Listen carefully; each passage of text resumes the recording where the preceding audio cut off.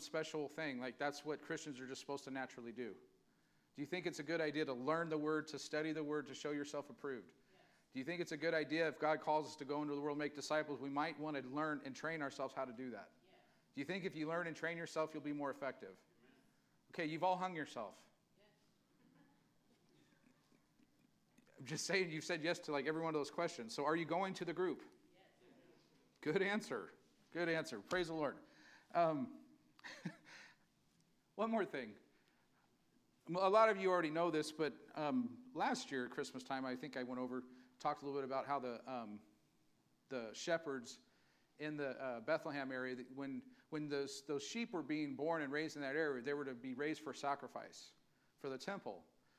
Something that really stood out to me this year, especially, was when I was reading about that, they would take the spotless lambs. When they'd see a lamb born and it was spotless, they would take it right away and wrap it up in cloth. Like swaddling cloth, like swaddling clothes. And they'd wrap them up and put them in a manger so they wouldn't injure themselves. A little feeding trough. They'd wrap them up real tight and put them there so they wouldn't get blemished or bruised or anything, any damage to them. And I was thinking about that. And can you imagine in that day when Jesus hadn't paid the price for sin yet? So the Bible says without the shedding of blood, there's no remission of sin. So could you imagine raising, and anyone ever seen little baby sheep? They are so cute. They are cute as can be. You're raising these little sheep, and then because of your sin, you're having to go and take a knife, cut that little sheep's throat, and bleed it out, cut it up, and sacrifice it to God because of your sin. Now, that hits me a certain way. And, I give sometimes the Old Testament folks with the laws and the legal, all that stuff, but I'll tell you what, they were real concerned about sin. And it really means a lot when you understand, like, you're taking this little innocent lamb, precious little thing, and taking such care of it, and then to sacrifice it because of your sin. John said that Jesus was the Lamb of God who took away the sin of the world. And it just so hit me, I thought, oh God, how could I be so careless with the most precious son? Because it happened 2,000 years ago. But the Lamb of God came to this earth to remove the sin of the world. And he did it once for all. It's such an amazing thing. But, there's a value, I think, to understanding the shedding of blood, to seeing that and to handle that. And I think there was probably a higher conscious level in respect to not want to defile themselves and to not want to sin. And I think we've lost something by not understanding the significance of that. And I hope you understand. I'm not trying to say become legalistic, but I think we need to understand the value and what it cost for our sin to be removed and to walk in a way that I just think it means something when you maybe daily think of that little lamb. Think of what Jesus did. That innocent, there's never been a more innocent man to ever come on this planet.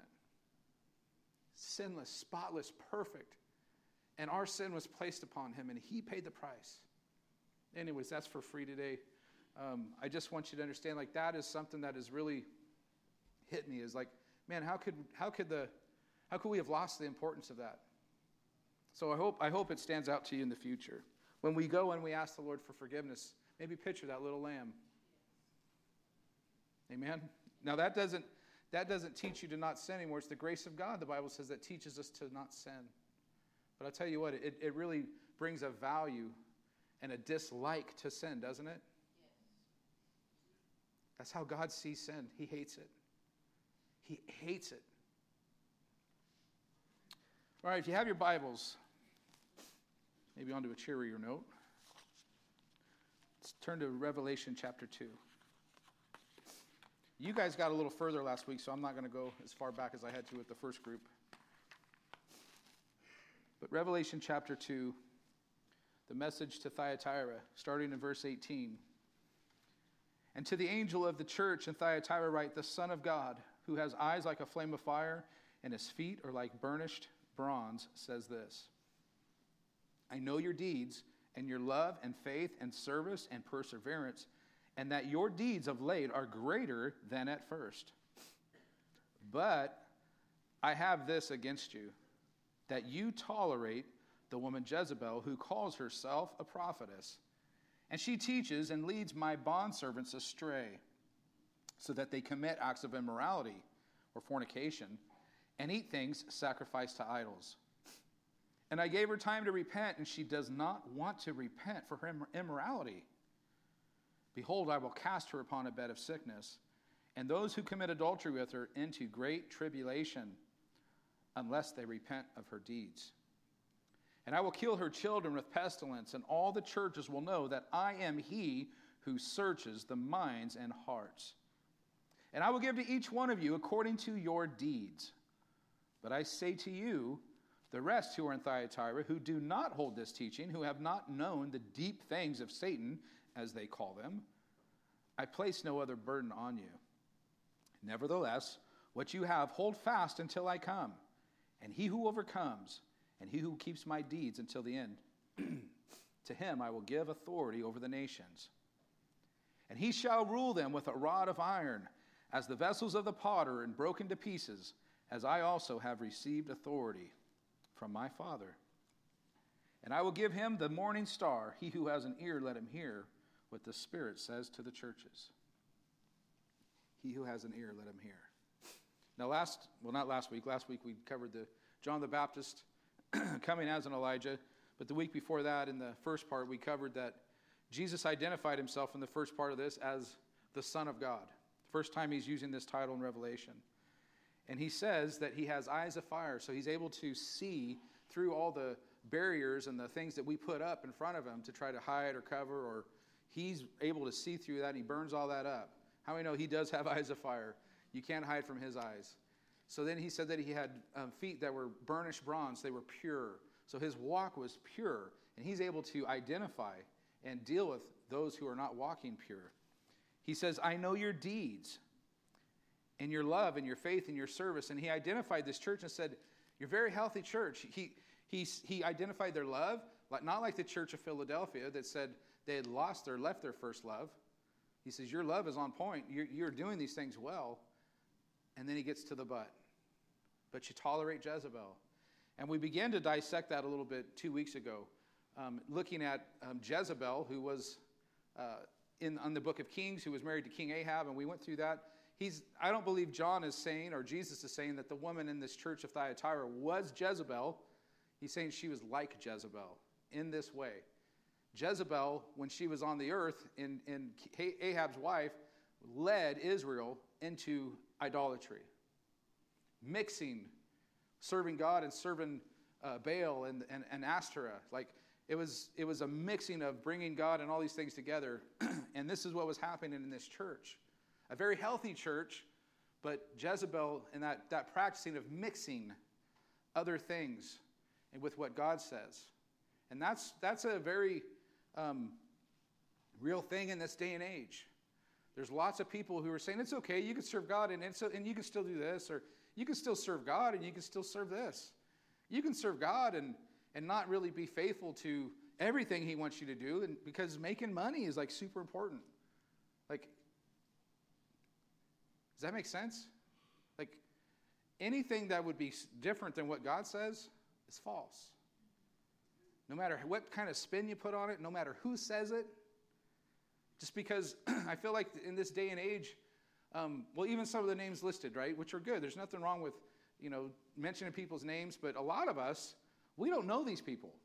Like, you don't really know them. You'll just hear someone's name and go, oh, well, this must be a good book because I've heard that guy's name before. And then you read it and you invest in it and you go, oh, everything they're saying is gospel truth. See, I think it's real important, and as especially young people and people who are new to the Lord, don't read a whole lot of other books. You need to read the Word of God. This is the one true thing. It is 100% accurate. It's God-breathed. Every single verb and sound or syllable is God-breathed.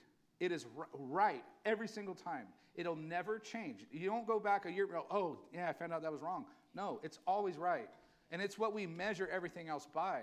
So until you know the Word, you shouldn't be reading a lot of other things because you're not able to measure that against the truth. Does that make sense?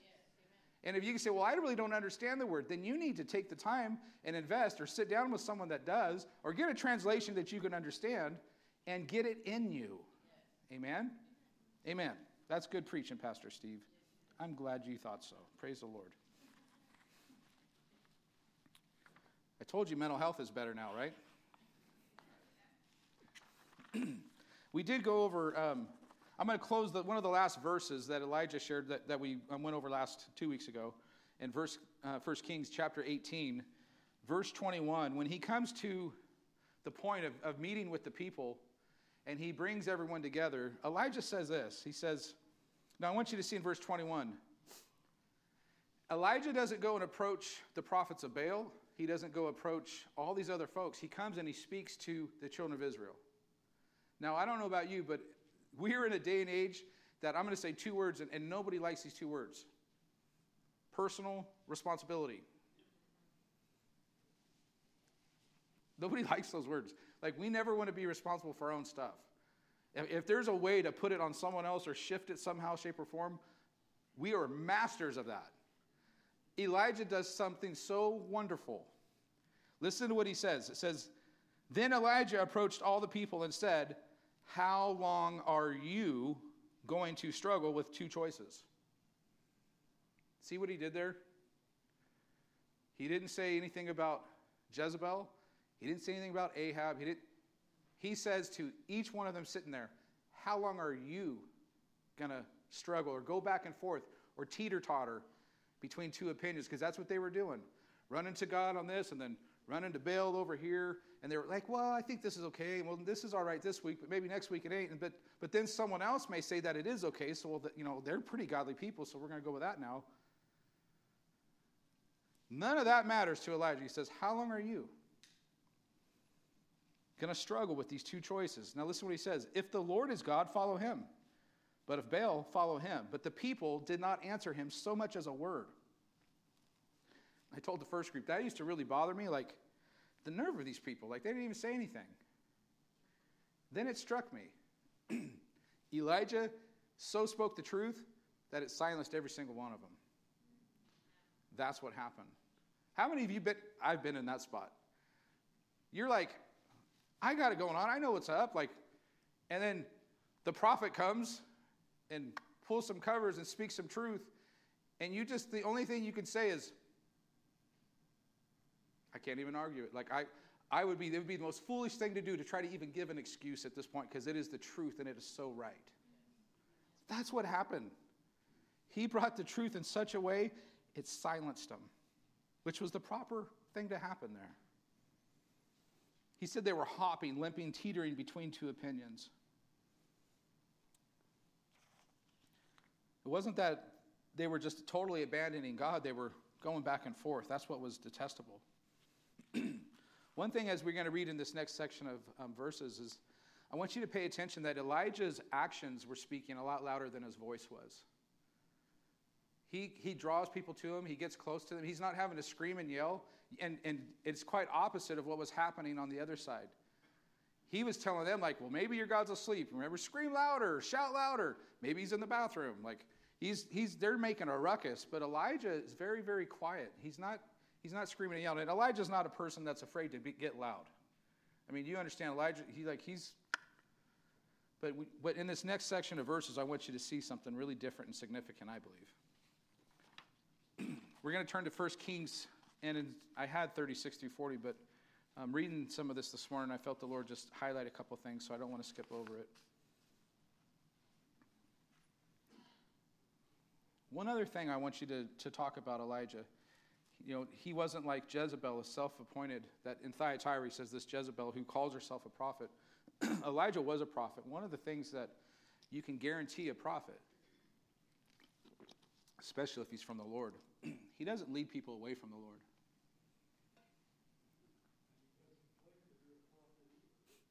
Well, you'll know he's a prophet. And it's okay if you are a prophet, but you have a lot of people today with these titles, but the titles don't mean a whole lot. What I want you to see is real prophets don't lead people away from the Lord. What do I mean by that? When the Spirit of the Lord is moving, when you are coming and there's good food at a place and God is showing up there, A prophet doesn't try to lead people away from that place. And I've seen a lot of people who call themselves a prophet, like, oh, I need to take these people and really give them the deeper things. Like it's saying there, those deeper things, and pull them aside. Prophets don't do that. And I see a lot of prophets today. They don't want to sit in and be under subjection to anybody. That's not a sign of a prophet. Now, prophets and pastors aren't in competition. We're to submit to one another.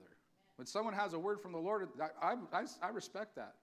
But I see a lot of times, with especially false prophets, they have no covering. They don't submit themselves to nobody. They don't sit under authority of anybody. That's dangerous. They're not accountable to nobody. That's not good. You should always have accountability. Amen? This Elijah didn't ever, you're not going to see him saying, well, my word is so powerful because I said it. He's not trying to build himself up. He's always pointing towards the Lord. That's the sign of a true prophet. So let's look at 1 Kings chapter, we'll start in verse 30. Chapter 18. We're going to skip a little bit. And so I'm just going to summarize. So the false prophets, Elijah's mocking them, making fun of them. Your God must be asleep. Maybe he's in the bathroom, blah, blah, blah. No fire falls. They cut themselves.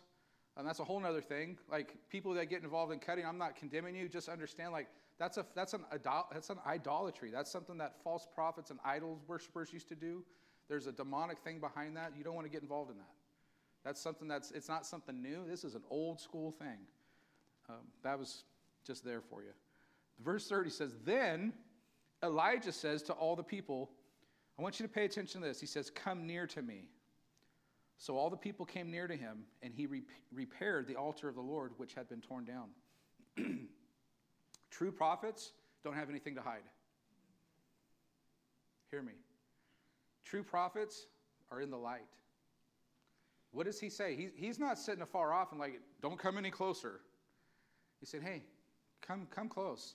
I got nothing to hide. I believe that's what Elijah's saying. I want to show you something. I'm not keeping anything in the dark. Come close. I want to show you. I'm not playing a trick on you. Understand? He's in the light. So all the people came near to him, and he repaired the altar of the Lord, which had been torn down. Do you see what he wants them to see? There's some things we need to do first here, folks. Let's get this altar repaired. Before this happens, let's go back and fix some things. Let's make sure some things are in order before we go forward. He wanted everyone to see what they should be doing here. And he was doing this from, this is what I'm doing. He's not just saying it, he's doing it. Amen? Remember when I talked about false prophets? Don't just listen to people's words. In order to put your faith or trust in a prophet, you need to see their life. Biblically, the Bible says examine their life. Even pastors, like you're not qualified to lead something if your life can't be examined by the biblical model. So I don't put a lot of trust in people just because they have a title if I don't know them. I'll put more trust in someone that I know. I know their, not just their words, but I know their deeds. I know their life. I know how they live away from church.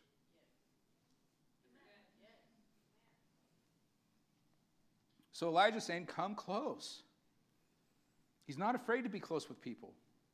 He goes on and says, he repaired the altar of the Lord, which had been torn down. And Elijah took 12 stones, according to the number of the tribes of the sons of Jacob, to whom the word of the Lord had come, saying, Israel shall be your name. So with the stones he built an altar in the name of the Lord. Not in Elijah's name. He didn't monument it and say, oh, this is Elijah's altar. In the name of the Lord. And he made a trench around the altar large enough to hold 2 measures of seed. Then he arranged the wood and cut the ox in pieces and laid it on the wood. And he said, fill 4 pitchers with water and pour it on the burnt offering and on the wood. And he said, do it a second time. And they did it a second time. And he said, do it a third time. And they did it a third time. And the water flowed around the altar, and also filled the trench with water. He says, come close. And then he starts pouring water over the sacrifice. You know what he's doing? He wants everyone to see, this isn't a parlor trick. This isn't a magician type of thing, sleight of hand. You know, the church has done a lot of that in the past. And I'm not saying this church. Just be anyone that calls themselves a church. Like there's been false healing evangelists. There's been manipulation done. And you know what? We don't need to help God. He doesn't need our help. God's a big God. Like, you don't need to be helping him and having someone come and say, oh, well, say you had this serious problem and then we're going to pray for you. Oh, now I can walk. Like, there's a reality of that. I've seen people who were diagnosed with pancreatic cancer, stage 4, documented. God healed them. No help from man. God did it. There's a reality. See, false prophets will do things and kind of help God and manipulate things, not be in the light. We don't need to manipulate nothing. You don't need to go like, well, I need to go away for a while, then I'm going to come back and, oh, abracadabra. No. God doesn't need our help. He's a big God. Now, he loves to use us. But as soon as you start thinking like he needs your help, you're going to find out he doesn't.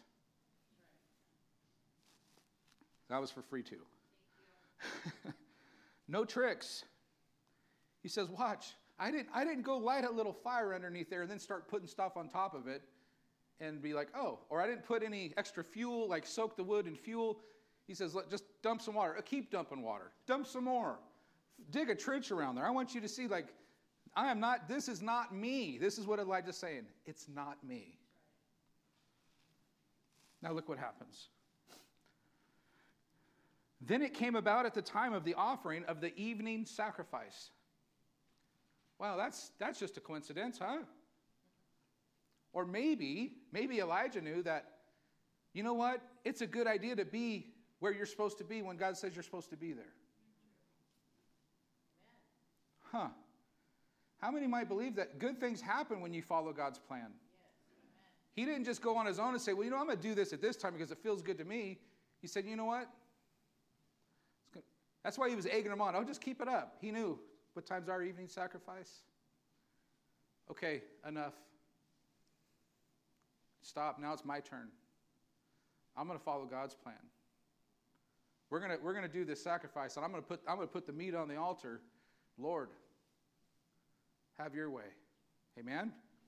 That might look like something like the church meeting, doing what God's called them to do, even though they may be told, like, hey, this isn't the right time to do that anymore. Well, I'm going to go ahead and follow my God.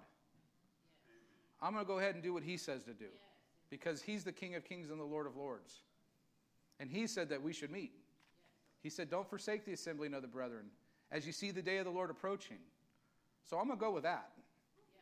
Right? Because good things happen when we follow his plan. Like, if I want to see fire fall, it's probably going to fall when we're supposed to get together, where we meet together. What do you think? Now, he can make fire fall wherever he wants, but if he says to gather, then we should gather. Now, I'm not saying that this building's all that important to him. It's not the building, it's the ecclesia. It is the assembling of the brethren is what makes the church. It's the tabernacling together of people. Now, this could be at the lake. It could be out in the parking lot. But we are going to come together. We're going to never not come together. Amen? The gifts are for the body. And the body is to be jointly and fitly knit together. Together. Amen? Amen. I'm glad you guys agree. Praise the Lord. Goes on and he says, the offering. Then it came about at the time of the offering of the evening sacrifice that Elijah the prophet came near. Here he goes again. He comes near and said. So he didn't have to scream across the canyon. He's near and close to the people. O Lord, the God of Abraham, Isaac, and Jacob, today let it be known thou art God in Israel, and that I am thy servant, and that, listen to what he says, I have done all these things at thy word.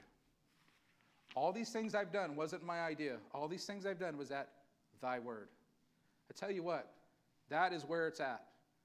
Church, I want you to hear me really, really good.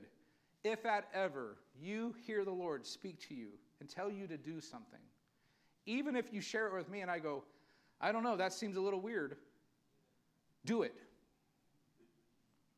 Because here's what I know. You're not going to point your finger at me and blame me for you not being obedient to God. Now, if I tell you not to do it, you better believe God's going to whoop me. Like, he's a good father. If he's telling you to do something and I'm telling you not to do it, he'll give me a spanking. He will tune me up. But I can promise you this. When you stand before the Lord and he asks you, why didn't you do what I told you? You're going, well, Pastor Steve told me, ain't going to work. I can promise you that. Like, I've tried it. You don't need to. Like, listen to him. This is why Elijah did it. Not because Elijah was like, you know what I think? I'm done with this Ahab and Jezebel. Like, I'm going to show them. I'm going to call fire down from heaven. I'm going to show everybody our God's the true God. No. God told him. And he was like, I guarantee you, like, are you sure? Like, I'm going to pray about this for a while. Make sure I'm hearing you. And guess what I know? Elijah was so confident that he heard God's voice, nothing was going to, he said, this is what we're doing. He said, he's put his neck out on the chopping block. It's going to be, if God doesn't show up, I'm dead. Are we willing to put our neck on the chopping block for what God tells us to do? Because you can say, I believe God all you want. But when you put your action to it is when you know it and when you really believe it. Amen? Amen. And I'm preaching to the choir, but some of you need to understand that also, this is for free. In a time, and I believe we are coming into this time of great miracles and great habitation with the presence of the Lord. Don't mess around. It ain't the time to mess around. You see, the New Testament still has God showing up and handling some things. You read in Acts, I think it's around the 5th chapter, might be a little sooner, Ananias and Sapphira. God is doing miracles and mighty things in their midst, and the church is growing rapidly. And in the midst of that amazing thing that God's doing, two people lied and said, well, yeah, we sold all this stuff, and God dealt very, very strongly, and there's not an explanation given. There's not an explanation given, but I think this is the explanation. When God is habitating and moving in powerful ways in your midst, don't mess around. And I believe that's what God's trying to take the church and the church into that place in a preparation of church. You need to know my holiness. You need to know I'm serious about sin. You need to know don't mess around in my presence. Like, get right because I'm about to do something. Amen? I hope you hear my heart on that. Like, these aren't my funnest messages to want to preach, but I want to do it because I'm so looking forward to what God wants to do in our midst. And I don't want to see people get hurt. I don't want to see people get destroyed for messing around. So 1 Kings continues on. It says, Elijah said, I've done all these things at thy word. Verse 37, answer me, O Lord, and answer me that this people may know that thou, O Lord, art God, and that thou hast turned their heart back again. Then the fire of the Lord fell and consumed the burnt offering and the wood and the stones and the dust and licked up the water that was in the trench. And when all the people saw it, they fell on their faces and they said, the Lord, he is God. The Lord, he is God. Then Elijah said to them, seize the prophets of Baal. Do not let one of them escape.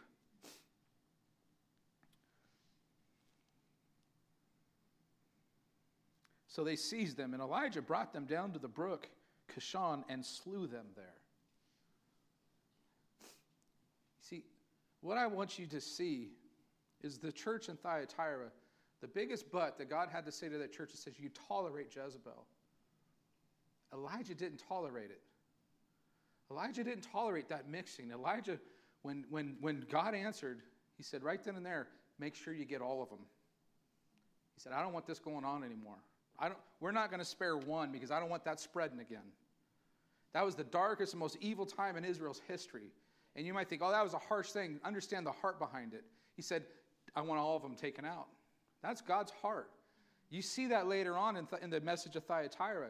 He says, I'm going to put them, if they will not repent, I will put them on a bed of sickness, in tribulation, or even to death. He doesn't want that to continue. It's deadly and dangerous. And we as leaders and even people in the body, don't mess with it. Don't mess with that mixing. That's all you see through all these letters that John is saying, don't mix. Don't put this with God. God's holy. He's righteous. And we've been washed by the blood of Jesus. Don't mix with something else. Don't say that something's okay when it's not. See, if the Bible says it's wrong, and I know this is not complicated, but for some way and reason, it has got complicated in the church. I don't care who is telling you. I don't care what their title is. I don't care what their name is. I don't care how many people follow them on Facebook or YouTube. If they say things that are not right in agreement with the Word of God, it's false. Amen. Now, I've told you before, I can eat a meal, and I'm wise enough, mature enough, I know the Word enough now that I can eat something, and if it's not right, if it's a bone or I can spit it out. And I can continue to eat, and I'm not going to say, oh, that guy's a false prophet.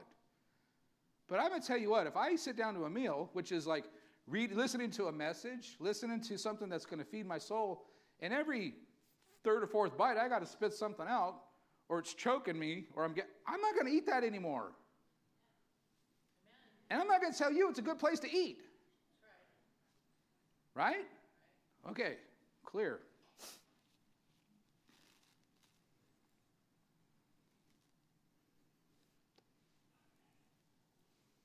Elijah didn't let it go on. He didn't allow it to continue to be taught. Today, we can't allow it either, church. We can't hear me on this, we can't give more attention and respect to human ideas and human philosophies than the Word of God. You maybe want to write that down. What am I saying? We can't give more attention and respect to human ideas and human philosophies than the Word of God. I believe strongly in this day and age, you're going to see a bombardment of that. Man's ideas and man's thought on all this, that, and the other. That cannot be more important than what God's Word says. You have to be able to quickly be able to go, this is what God says, and this is way the heck down there. It may be important to you. And everyone else may say, this is right. This is right. And you have to not tolerate it a bit. That doesn't mean you have to be rude. Doesn't mean you're to be a jerk. But you have to be, matter of fact, look, I love you, but you're wrong. I understand that you believe that, but I don't. This is what God's Word says. It's not my thought or opinion. This is His Word. This is what He says. And He's the one who took my sin and shame, went to the cross, and gave me eternal life. So I'm going to go with Him. Yes. Love you. Is that fair enough? Yes. We can't allow false prophets to twist the Word of God to fit their human ideas and false teaching. Like, it's sad to me in this day and age that love is love and God is love, so all love is good. No. And I want you to understand, my sin is not okay. Like, we are really good at saying, like, well, whatever I do that's sin is not really that big of a deal. But everyone else, whatever they're doing, man, that is the worst thing ever. Can you believe what they're doing? And the church has been real good at doing that for a long time. Church, we got to own our own stuff. And we got to be able to say, like, look, I'm going to take the log that's out of my eye. Amen? Before I try to take the speck out of someone else's. But if the log is out of your eye, you can see clearly, and you can see through the Word that that's sin. And it's loving to let people know that. It's loving to say, I'm sorry that you've been lied to. That's not okay, not because I think so, because God's Word says so. And if you continue in that, the wages of sin is death. Amen? It's so wild to me, like we have to cover this kind of stuff today. But we do. Because you are so bombarded, and I'm so bombarded that what I'm doing right now is not loving. You're just not loving. It's hate speech. You can't say that. We're in a culture that is closing everything. Like anyone that speaks the truth, we're going to cancel that. Fact checked. I was fact checked, and you know what he's saying is not the truth because so-and-so and so-and-so said it isn't. Well, what do you do about so-and-so? What's the Word of God say? Fact check that. And listen to me. If you're listening to people and you can't fact check them on the Word of God, quit listening to them. That's why you don't see me go very far from this. I'll get in trouble when I do. So will you. Last point. Those who've been seduced by Jezebel must repent. Verse 21 and 23 of Revelation chapter 2.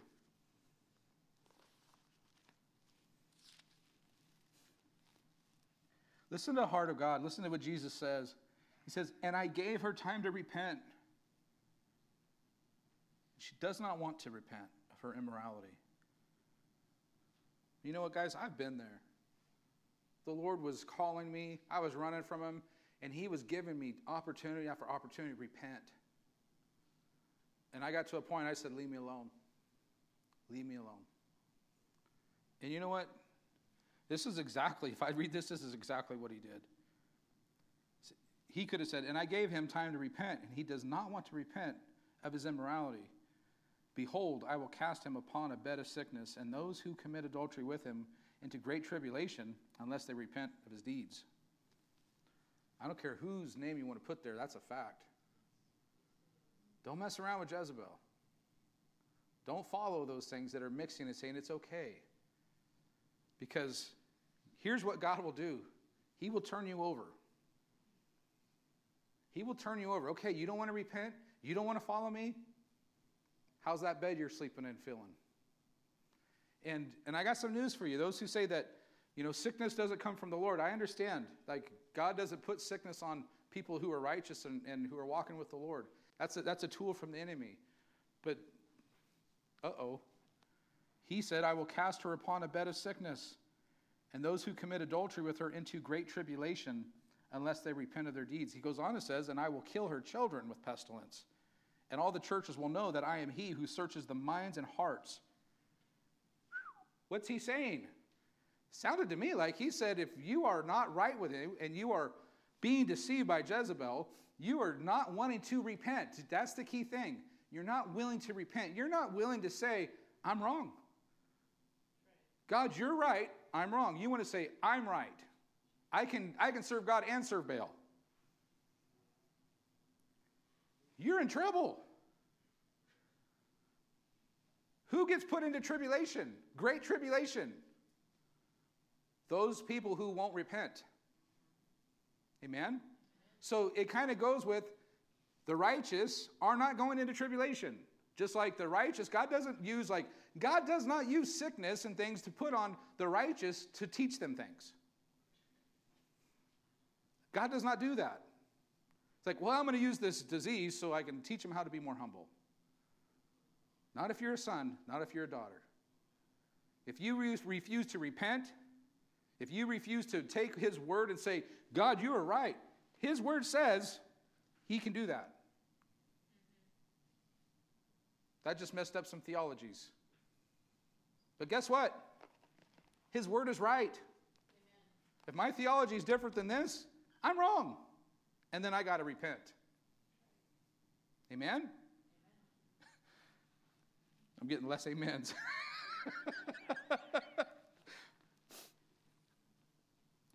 Look at Jesus' heart. His heart is so, he says, I want to forgive them. I want to forgive them. Jesus wants Jezebel. Can you put the music on for me? Thank you. Jesus wants to forgive. He wants to forgive. But people have to repent. In church, we're not doing anyone any favors. If we go evangelize, we don't bring people to a place of repentance. If you don't bring them to a place of repentance and you just say, well, just say this prayer. That's all they did. You have to repent. He goes as far to say, I gave her time, but she doesn't want to. Listen to the verbs. He says, because she refuses, her and those who have followed her into spiritual adultery will be thrown into a bed of sickness that could lead to death because she refuses to repent. It goes on, those who follow her teaching will be cast into great tribulation unless they repent. Church, there's a lot of this world, unless they repent, they're going to be going through a great tribulation. That is not God's desire. God is not like, oh, I can't wait. I'm going to dump out my wrath on all these people. No, he's begging, repent, repent. John the Baptist, he sent John as the forerunner. Repent, repent. Jesus is saying, repent, turn, We must be saying that same message in this day and time.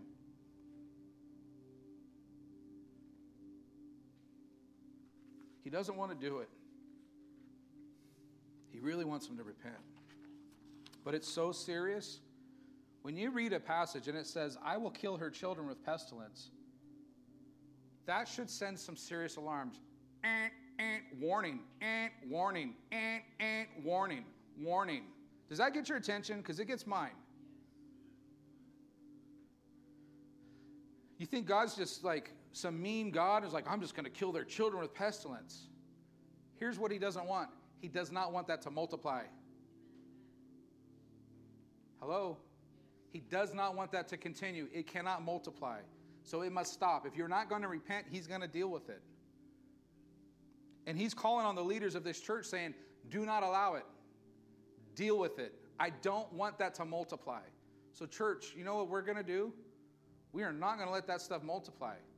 We are not going to agree. I don't care how many churches, I don't care who says this is okay and that. No. We're not going to do that.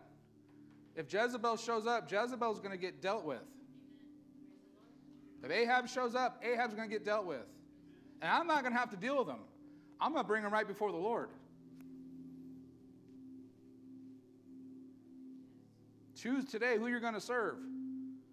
You're either going to repent and say Jesus is king and he's right, or you're going to have to go. But that ain't going to continue. You're not going to take people who are serving God and start leading them away from God. That is not going to happen. I don't care who it is, and I don't care who says it. And I'm not boasting in me. I fear God too much to let that go on. Because I'm going to stand before him as your pastor and your shepherd. And he's going to say, why did you allow that? I don't want to hear those words. I want to hear, well done, son. Well done. And if it hair lips 10,000 people and everyone else gets mad, if I'm doing what God told me to do, the only person I want to hear say, well done, is my Father. And I'll take one person, one God saying, well done, over 10,000 saying, you're a jerk. You're not loving. You need to be more loving. I'll tell you what, I love you because I'll tell you the truth. It might not always be what you want to hear. And I pray it comes across loving. But more than that, I pray it's the truth, and I pray you respond. And it changes your life. I was praying this, that song, New Wine. Those words, it says, in the crushing, in the pressing. I got on the altar and said, God, crush me, press me. And I know what I'm saying. God, crush me, press me. Make me new wine. I don't want to be old wine. I don't want to be the same, God. Make me new wine. And in order to pour new wine in, I got to be a new wineskin. I got to be pliable. God, I got to let you do your work. I got to surrender. I can't get stiff and rigid. Crush me, press me. We got to be saying that, God, you're right. In any way and avenue in my life, God, if it's not aligned with you, crush it.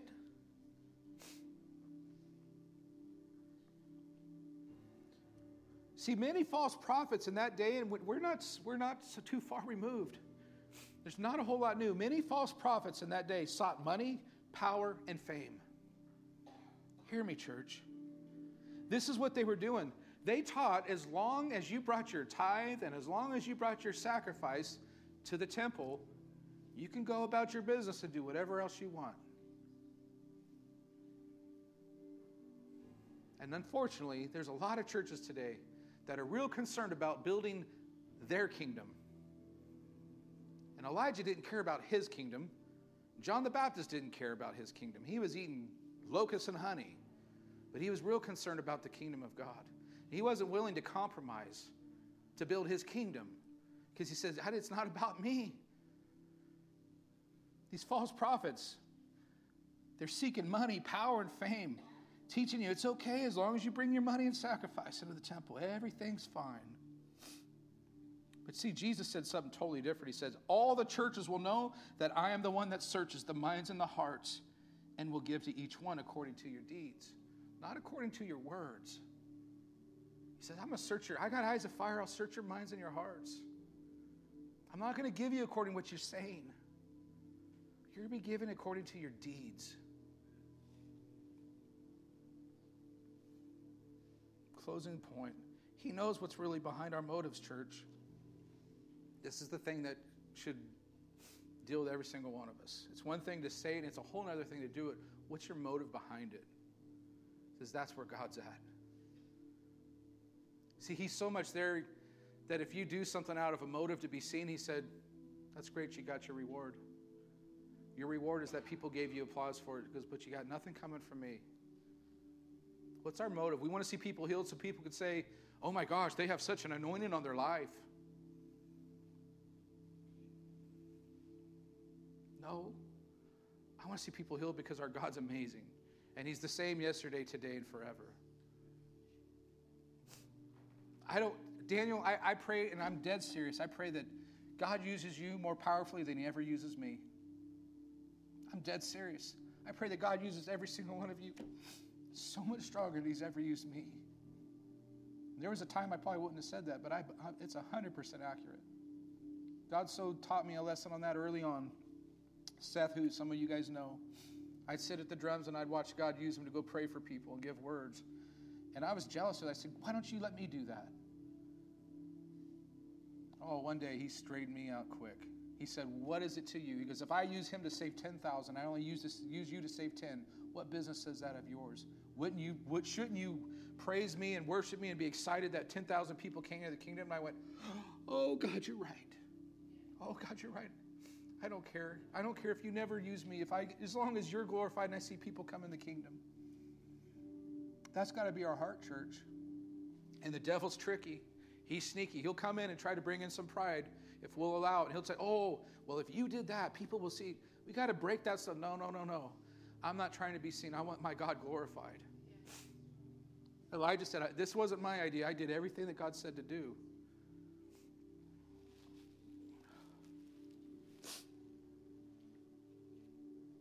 God knows what's behind our motives. You can fool people.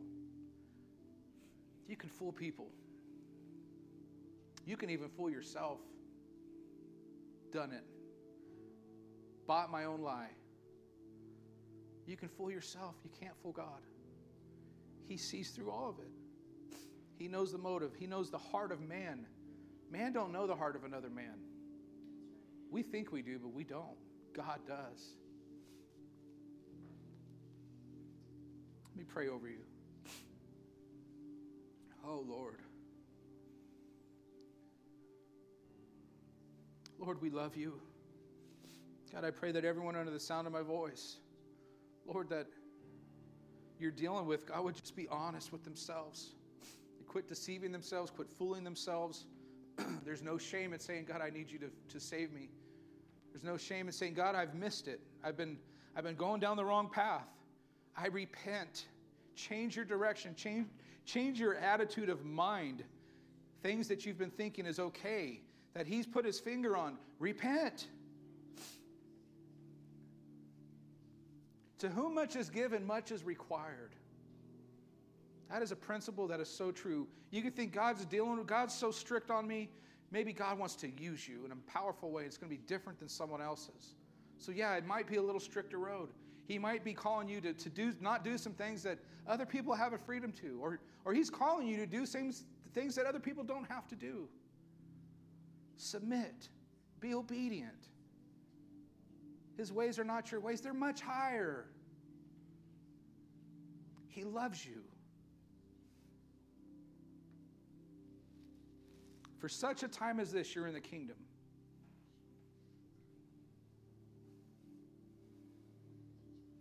God, I pray, Lord, that you would use each one under the sound of my voice in a greater way this year. As we turn the page, as we come out of 2020 into 2021. And Lord, I want to declare, I thank you for 2020. Lord, you have sharpened our eyesight, our vision. We've seen what is important and what isn't. We thank you, God, that we understand that you're greater than any virus. You're greater than government. You're greater than politics. You're greater. You are the King of Kings and Lord of Lords, and we submit to you and no one else. We thank you, Lord, that you are a God that's not weak. You're a mighty God. You never leave us nor forsake us. We thank you, God. Lord, we thank you that you love us enough to tell us the truth. We thank you for your word. We thank you for the medicine that brings healing to our bones.